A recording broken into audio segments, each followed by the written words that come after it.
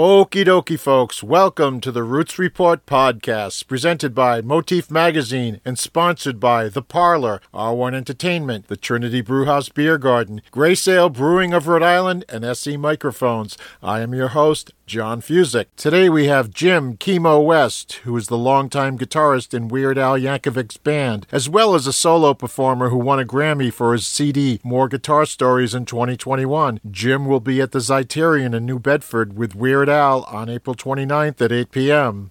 Hey, John, how are you? All right, how are you? I'm glad to connect. Yeah, everything's good. It's pouring rain here, but otherwise everything's awesome. It's raining in L.A.? Yeah, it doesn't happen very often, but it is today. Wow. So you probably don't remember, we met on Al's last tour, I think it was, at the Providence Performing Arts Center backstage after the show. That's how That's how I connected with you initially, and I've been following your Facebook page and your emails since. Yeah. I do hear your music on the radio. My girlfriend listens to the Spawn Network, and we see your name. Oh, yeah, I'm definitely on there, yep. Yeah, we see your name pop up often on there. And that's good. So you have a life outside of Weird Al, which is a good thing. Yeah, I've been playing Hawaiian slack keys for almost as long as I've been playing with Al. Well, maybe not. I went to Hawaii, a number of years after I met Al, not too long after I met Al, and I heard the sound of slack key back there in Hawaii, and I used to listen to it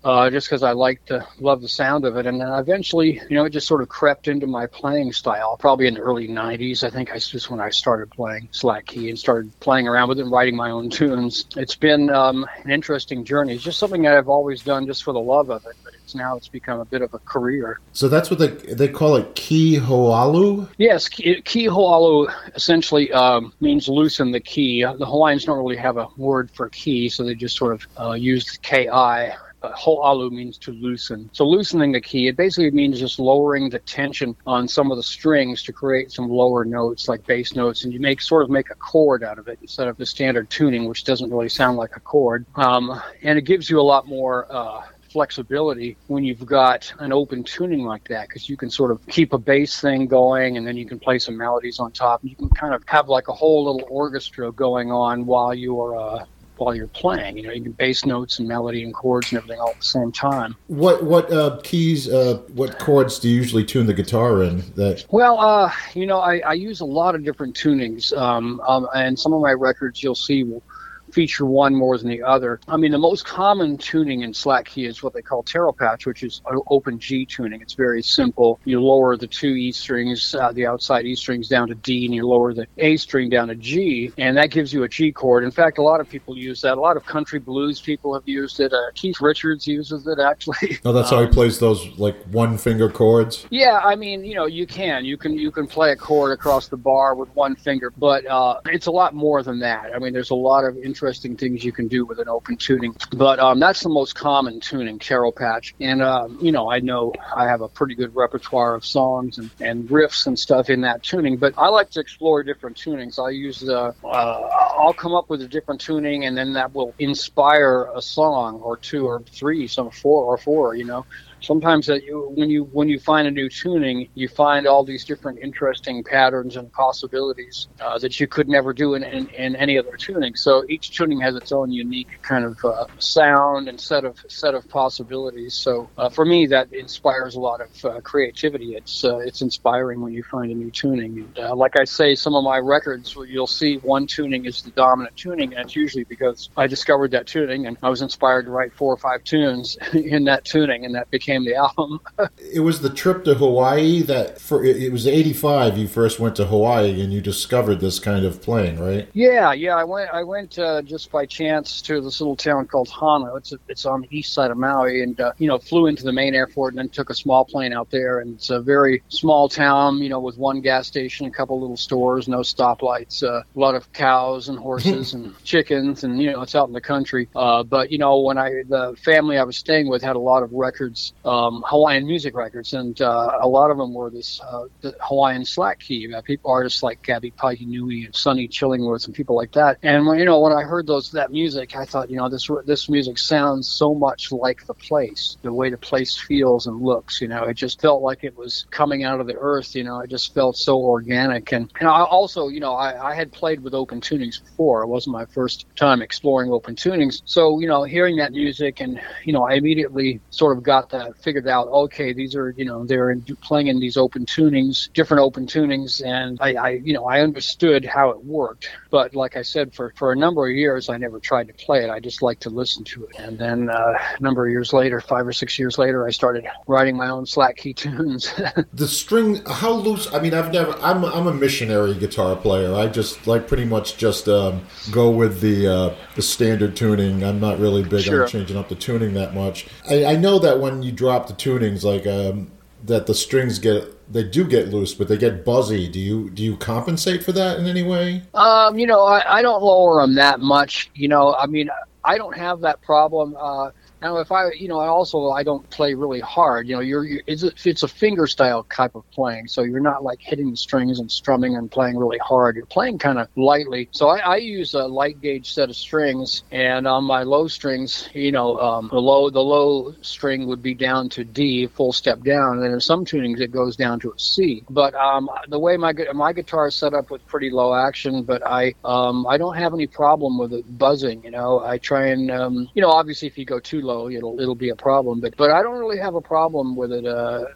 Everything seems to work. I do use a little bit heavier gauge on the top, because sometimes those go down, the top string will go down to D often. But generally I don't really have any problem. I mean, if the guitar is set up right. But, you can use a heavier set. You can use medium gauge, and, you definitely won't have any problem. Like I say, you have to, it's a finger style playing, so you're not really striking the strings really hard, so that keeps it in control. So this is the style they call nahi. I can't say it properly. Yeah, well, nahi. It's nahi. Hawaiian. Yeah, nahi is a word that means gentle. Right. And oftentimes it can refer to a person's personality or a voice, but it also applies to a sound of music too, just a gentle sound, as opposed to something that's, in your face. It's something that's gentle and more kind of inviting, like it invites you in as opposed to assaults you. Now, what is the difference between, I know that your style is a little bit of your own style mixed in with the slack key. Now, what approach have you added to the style to make it your own? Well, it's...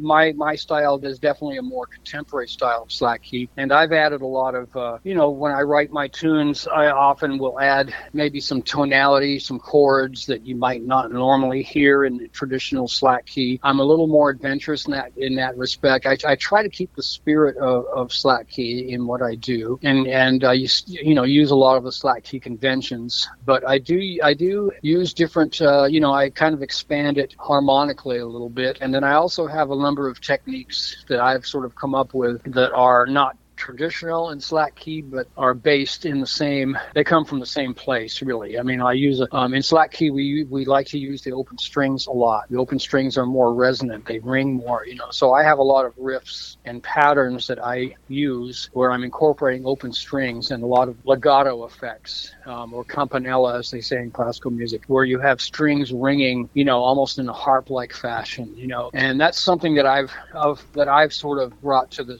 style. Like sympathetic strings? Yeah, not really sympathetic strings. You're using the regular strings of the guitar, but you could do a major scale run, for example, on two strings or a few strings, in the normal fashion. But you can also do that same run by incorporating all the open strings too. Whenever they fall into the pattern, whenever there's a string that can be played open, you use the open string, and then the notes kind of ring together, and it's like a harp type of sound. Okay. So that's sort of a technique that I've kind of brought to the style. That's sort of one of my sort of signature things, I guess you'd say. So you go to Hawaii and spend quite a deal of time there every year. Mm-hmm. Do you have a house there, or you just rent a place? And I used to have a house there. I don't right now, but I go and stay. I either rent a place, or I stay with friends' places and things like that. I have a lot of friends in Hawaii. Sometimes I'll stay at one of their places. And if I'm playing a show, oftentimes if I'm playing the Slack Key show in Napili, I'll stay there at the resort. But yeah, I usually go 2 or 3 times a year to play shows, and then sometimes I just go just to chill. You just came off of a tour, didn't you? Yes, I was on the International Guitar Night tour again. I did it in 2020 as well, and it was a 2-month tour, and really super fun. It's International Guitar Night every year. It features 4 guitarists from different parts of the world, so the lineup is different every year. I had never, just like the previous tour, I had never met any of the folks I'm playing with, so I flew in and met them, and we rehearsed that day, and then the next day we rehearsed again and played a show that night. I had just met them the day before, but it's really fun. I mean, they're great, all great players from different kinds of from different countries and different styles. Lulo Reinhardt is the grandnephew of Django Reinhardt. He plays kind of a mixture of gypsy jazz, flamenco, Indian music, North African, extremely talented player. Tu Le, she's from Vietnam, is an amazing concert classical guitarist. And then we had Luca Stricagnoli from Italy, who's a huge YouTube star. He's probably got 100 million views on YouTube. He has a technique where he plays all the drums and percussion and bass and everything, multiple parts on the same guitar, and in some cases on 2 guitars, and in other cases he has a guitar with 3 necks that has bass on it. And if you've never seen his videos, you look them up on YouTube. It's pretty astounding. So we basically would do an opening set where we would each play our own little segment, and then we would do a quartet at the end with all 4 of us playing. And then we would do the next set. We would all do duets with each other, so do different combinations, and then we do some quartets at the end as well. A really super fun show. Standing ovations every night, nice performing arts centers, and really, really good time. We all got along well and had a lot of fun. Yeah, it seems like you had a lot of dates. Where did this tour take you? Well, it started in Alaska. I couldn't actually do that. The first week was in Alaska, and this time I couldn't do the first week because I was committed to a festival here. But I came in and we played Washington State and Oregon, and then we went to the East Coast, played a few places over there, like Wolf Trap, and several gigs on the East Coast. Then we came back to the mountains, to Denver. We played Colorado, Utah, Montana, New Mexico, sort of in the Rocky Mountain areas, and then eventually back to California where we finished up. But I think there was 30 odd shows altogether. There were a few that got canceled in Eastern Canada because of COVID local regulations. The situation got bad enough to where they had to cancel the shows there. So we did miss, I think 4 shows got canceled.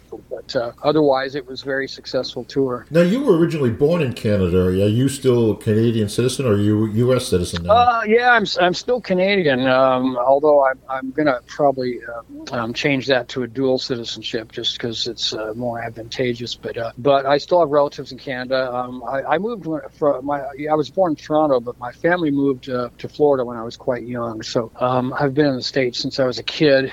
But yeah, it's Canada has a lot going for it. Like I say, I have a lot of relatives there, and we did actually on this tour. We did play in Canada. We played in British Columbia. I forgot to mention that we were up in 4 dates in Victoria, Vancouver, Nanaimo, somewhere else. But we played several shows in British Columbia as well. So what was the impetus for you to get involved in playing guitar when you were young? What was your inspiration? Well, my older brother played a little guitar, just for fun, a few folk songs. He was 10 years older than me. He's 10 years older than me. So he was into the folk music, and he had a guitar, and he would kind of play it every so often, and then he kind of put it down, and it was in the closet. And I think when I was about 12, I saw that thing in the closet, and I said, and it had like 3 strings on it, and I started noodling around on it, and then he saw that I was interested in it, so he went out and got a set of strings and a book and a capo and some picks or whatever, but he hooked me up and got me going, and that was kind of the end of it for me. It was, every day after school, I'd just be like locked in my room playing guitar. And that was acoustic guitar, of course. And then a couple of years later, my parents got me an electric guitar, and I started jamming with some friends. And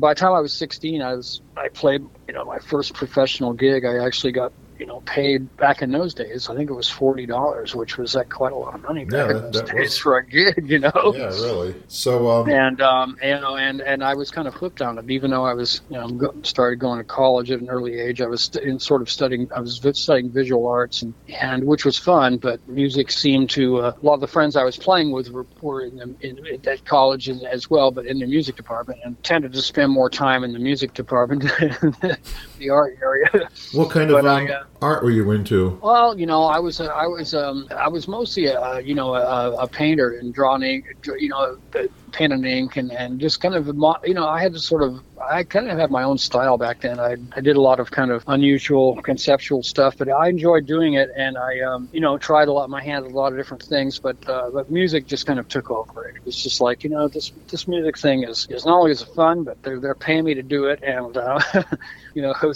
wasn't getting paid to do any artwork, that's for sure. Well, that's kind of the same, because I went to college. I have a master's in art, and kind of took the same thing and wound up doing music more than art. Yeah, well, I mean, I really enjoyed it. It's a super fun thing, but I sort of looked at it as a career. It's like, well, I don't know, what would I do as a career? You can't count on being a famous artist, and the commercial side of it didn't really interest me.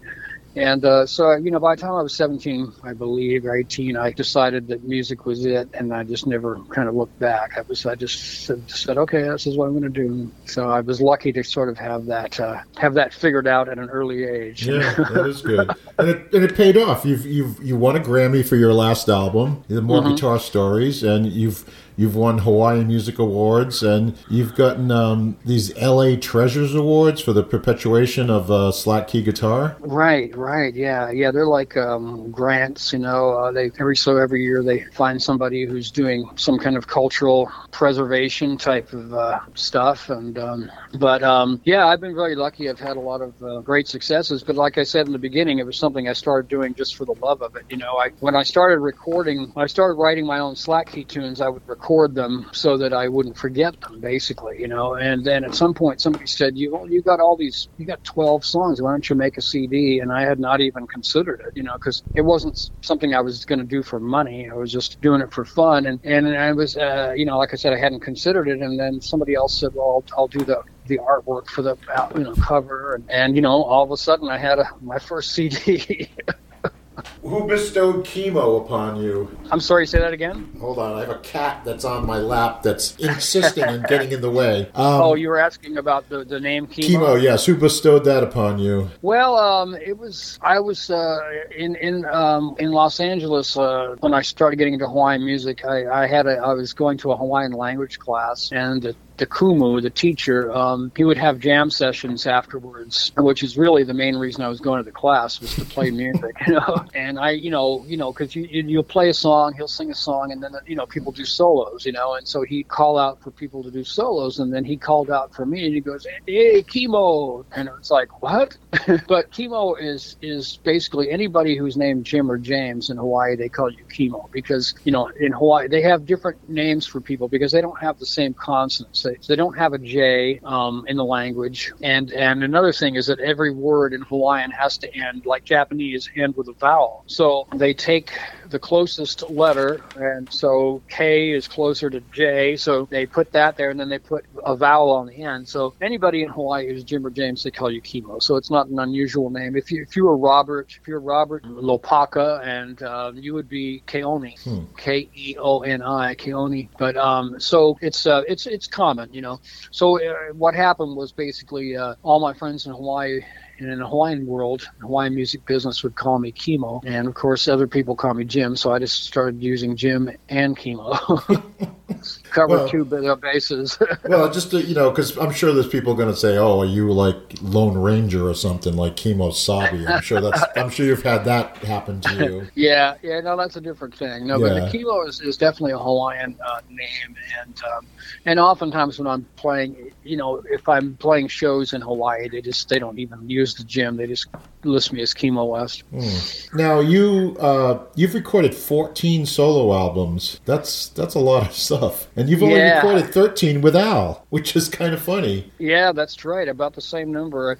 I've got 11 CDs, on my own label. I've got one that was a commission that I did that was out there for a while, but I never released it personally.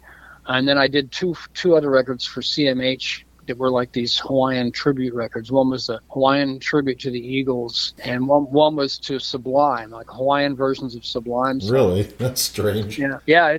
They're actually really good records. You just look them up sometime. I'll check them out. You can find them on YouTube. Just a Hawaiian tribute to Sublime and Hawaiian tribute to the Eagles, and those are on another label. But I see 11 in those three. I guess that makes like 14. Yeah.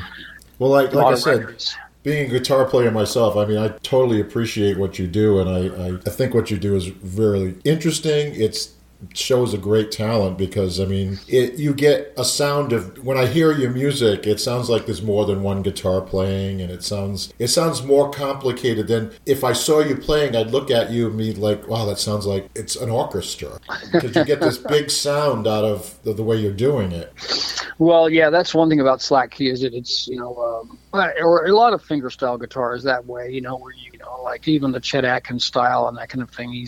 They got a couple of different parts going on at once, But I appreciate that. Yeah. Now we're going to move to the Al part of the conversation. How did you wind up hooking up with Al? I mean, most people when they hook up with a band, it's the typical rock and roll garage band at the start with. But you hooked up with Al, who does parody music. He's a genius at what he does. He's totally a genius at what he does. But it seems like a very odd kind of direction to go into when you're... It seems like you got into it fairly young, too. Yeah, well, I had come to L.A. Around 1980 or so, and, I was playing in all kinds of bands, just trying to survive. A lot of the bands were like these original bands where you'd play in clubs, and there'd be like 3 bands a night, and you'd make like $25, And in Florida, I had Steve J, who's Al's bass player, who has been for all these years as well. He and I actually played in bands together in Florida, and he came out to LA, I think originally to audition for Frank Zappa. Frank had come into a club that we were playing in Florida, and liked the band and took our names and stuff. Steve met Al first, and somehow he answered an ad about somebody needing a bass player for a recording, and he got the job to do that. And he called me up one day and said, "Hey, this guy Al needs a guitar player because they're going to do some shows." And so I said, like I said, at that time I was playing with all kinds of bands, and I was like, "Well, has he got any gigs?" And he said, "Yeah, he's got some gigs." And I said, "Okay, so I actually went and auditioned. They gave me couple of things to learn, and I went to audition and played, and and actually as I was listening to the songs, I realized that all these the lyrics are quite well crafted. They're pretty well done. And so anyway, it wasn't a big deal. But then a week later, I got a call from Al saying, "Okay, well, you're the guy. You're the guy we want." And so we ended up doing some rehearsals and a few local shows, and then after that, we recorded the In 3D album with Rick Derringer producing, and and then that really blew up on MTV. He'd already had some airtime on MTV from the first album, but then In 3D album really blew up, and all of a sudden we had done a couple of small tours, and then after when the Eat It and that whole era on MTV, when that happened, then we actually started going on some real tours, and it's kind of went on from there. Now, did you find it, what was your first reaction to hearing the music? Were you, because like I said, most people go, they play in a band, they expect to play cover songs or write their own music and record their own artistic vision and stuff, but you go and you audition for a band with a guy that has, glasses, a curly afro, and plays accordion and plays, lampoons of popular hits. That must have been something that was kind of been like, what am I doing? I know it did sort of feel like that. Oh, some guy with an accordion, but like I say, at the time I was like, when I heard about it, I thought, oh well, it's a gig, where everybody's really hustling for gigs. But then, like I said, once I started learning his tunes, it was like, and of course after meeting Al, he's such a nice guy. He is. He actually is. And the band was we sounded good. We were rehearsing, and it was myself, Steve, and John Bermuda Shorts, and we had a good sound, and it was pretty rocking. And we all sort of were on the same page musically. We had a lot of similar likes, and think we and I had a lot of experience learning covers. As far as the parodies go, I had plenty of experience doing that in bands, and we all just hit it off. And like I say, once I started learning Al's songs, I realized how good they were and how they're brilliant. I mean, that's the whole and his originals as well, and they were just really well done. And it was a little rough at first because it was hard to get accepted. It was like somebody out there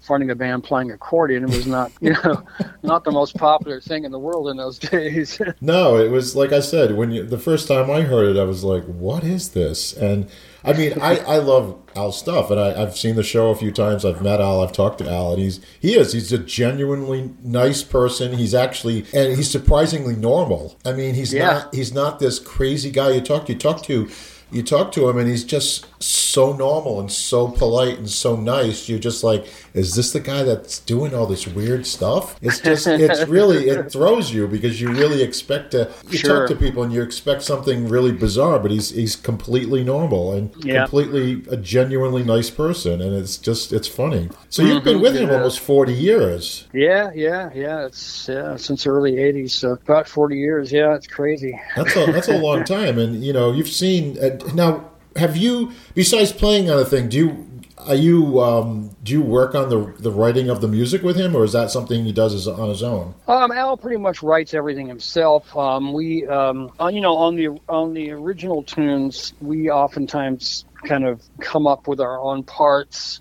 based on the style he's going for. So I'll contribute some kind of unique guitar bits and things. And then on some of the tracks, including, parodies, and if there's a lot of kind of sort of electronic MIDI kind of orchestration, I'll do a lot of that on the records. I've just had a lot of experience doing that with because I used to write a lot of music for film and TV and things like that, and I'm pretty experienced at sequencing, as they call it, or MIDI virtual instruments, and coming up with tracks and parts. So a lot of times I'll do a lot of keyboard parts.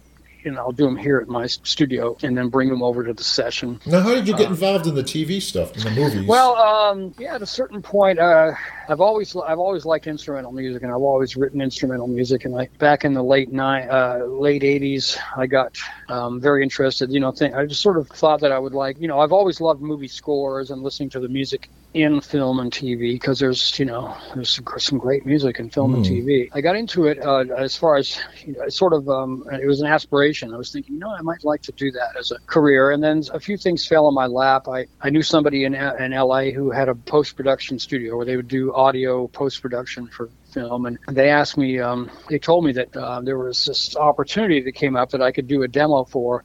It wasn't a composing for a film, but it was actually rescoring some old films for the 20th Century Fox library. They were going to release them in other countries, and with China being the first one. The Chinese government had settled on like 12 or 13 films, and these were classic films from the 50s and 60s, maybe even late 40s, I don't know, classic films with famous composers. And so basically the problem was that since they were going to redub them into a different language, then the music and the sound effects behind the dialogue would have to be recreated. Not entirely, but they on some of the films they did have the original music and sound effects tapes. They would find them and dig them up somewhere, but in a lot of the films it was missing. They didn't have it anymore, So whenever anybody spoke, the music and sound effects would have to be redone. So what I did is, for my demo, was I learned the score note for note by ear and played it. I had a very simple sampling keyboard with a orchestral library, and I played all the parts. This was all on tape on 16-track machine. So I played all the parts and until it sounded exactly like the score. And that way, when, then it would just sort of, the real score would crossfade into mine when anybody spoke. Anyway, they loved the demo, and I got the job. And so I was busy for like a year and a half recreating these classic movie scores by ear. It was very tedious work. I don't know if that I would ever do it again, but it was But it was also like kind of like going to film music school and getting paid for it, because I was studying, scores by, Bernard Herrmann and Alfred Newman and the classic people that worked for them on the Fox contract composers, the big name people. And so I was, by learning these note for note, you're studying the orchestration and figuring out how they parts fit together and all that stuff. So it was a learning experience, and I got paid for doing it. And then it got me a lot of street cred too, because it turned out, I ended up doing some other feature films because of that. I did some other work for Al's record label at the time, Scotty Brothers. I recreated the Rocky theme for a record. I'm credited as the Rocky Orchestra. Now, do you read music? Do you read music, or do you play by ear? Well, I learned by ear. I play by ear, but I also taught myself how to read many years ago as well. Just, I'm not a great reader, but I can read, and I can get parts on paper. And like when I have musicians coming over to play, like a cellist or a violinist or something, on my own pieces, when I have the music, parts written, I'd put them on, they're on paper so they could get it done quickly. I'm not as, Frank Zappa was self-taught as well, and he was a great, he had a great communication skill with written music, and I'm not at that level, but I get a job. I can do it, well enough to communicate with other people, and that's what's important, is because it's a real valuable way of communicating. It makes life much easier when you can do it that way. Yeah, I mean, if you have parts written out, like I could have somebody. In fact, tomorrow I've got a session with an acoustic bass player, and we'll probably get 6 or 7 songs done in one session because it's all there.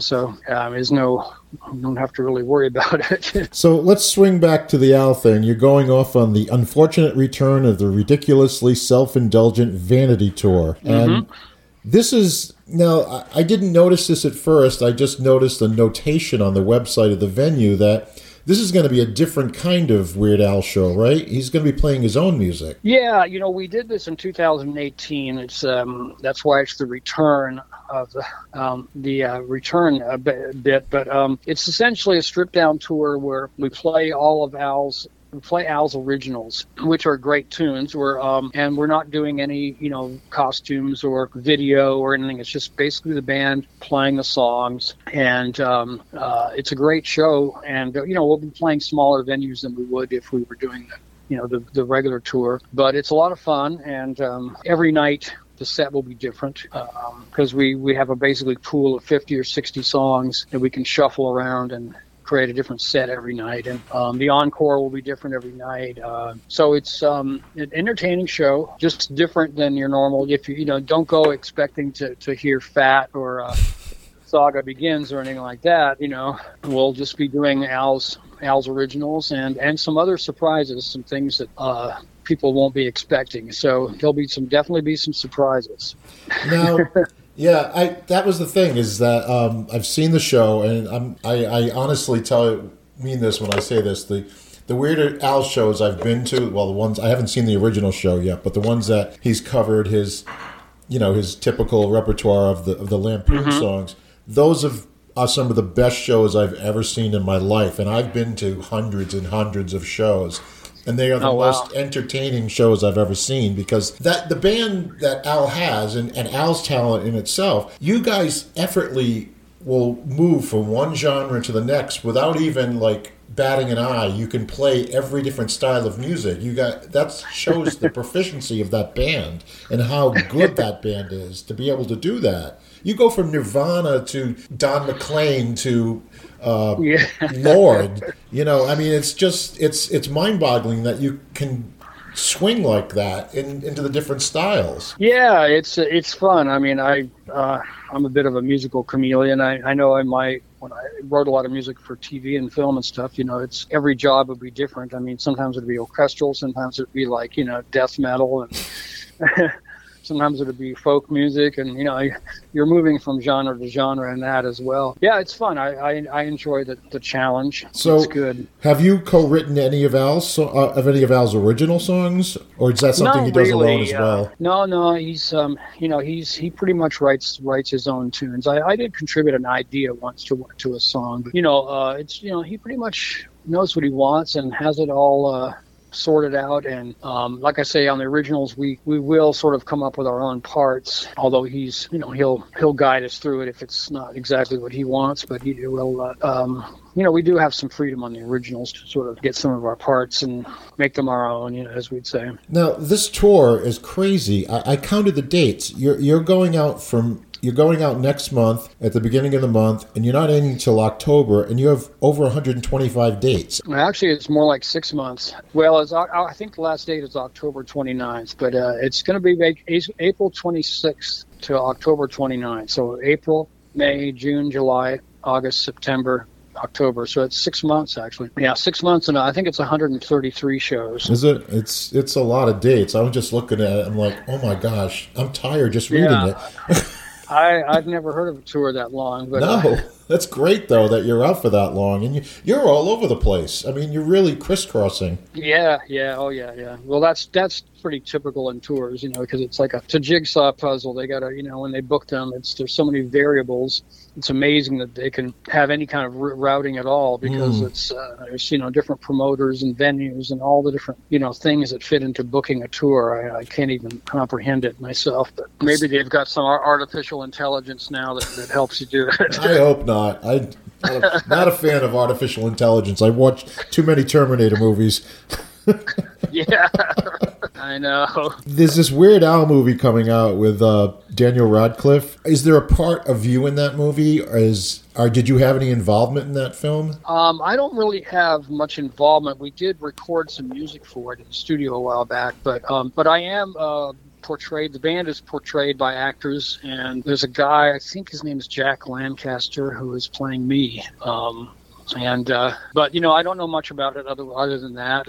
Looking forward to seeing it. But I just didn't know if there was a cat. I didn't know if somebody was going to be playing you, if you would be playing you in the movie, or what. No, I'm not. I'm not in it. I'm not in it at all. But yeah, there is somebody playing me. It's playing everybody. There's somebody playing each of the band members. So that's cool. Pretty cool. Yeah. I'm looking forward to seeing that. It looks interesting. Now, I just watched a documentary about the Sparks, and I saw Al in that. Did you have anything in that as well, or do you have any? No, but I remember I used to see them play in LA back in the 80s. They were a great band. I saw them play in like little clubs, and I know Al's always been a big fan of Sparks. Yeah, I watched that documentary. I was actually very impressed by the band. They just didn't give up. Yeah. I've been wanting to see that. It's on my list. It's really good. I was really impressed by their determination to keep at it, and the fact that they're still at it, and they're in their 70s. So I think they're coming out with another record or something. I think that's amazing. Crazy. Yeah. It was a very talented band, and I was lucky to see them a couple times at I think it was Madame Wong's West in Santa Monica, West LA. I saw that Emo Phillips is going to be your opener. Is he the opener for the entire tour? Yeah, he was the opener on the 2018 tour. That was a similar tour. Yeah, so I'll be on a bus with Emo Phillips for 6 months. I used to see him a lot in the 80s floating around, but then I hadn't seen or heard of him in quite a while. What's he been up to? I don't really know. I'm not really sure what he's been up to.